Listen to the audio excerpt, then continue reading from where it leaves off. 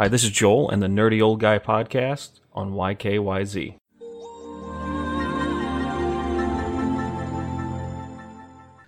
Gamescom and now Comic-Con are both canceled, which is really no surprise. Am I the only person that's getting kind of, not sick, but just kind of getting used to it at this point? Where it's kind of like, yeah, duh.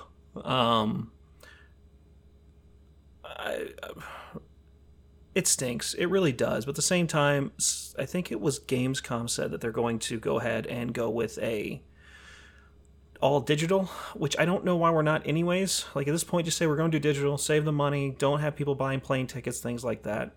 Let's do it that route. Why not? So hopefully this thing will all blow over soon. But please, everybody, just stay home. Play some freaking video games and just relax while you can. Pretty soon you'll be back to work and hating it and all this other stuff, wishing you had more time to play video games. Just don't buy plane tickets anywhere, don't go anywhere, and don't plan out big trips until we know what's going on, because I guarantee it, it's probably going to get canceled.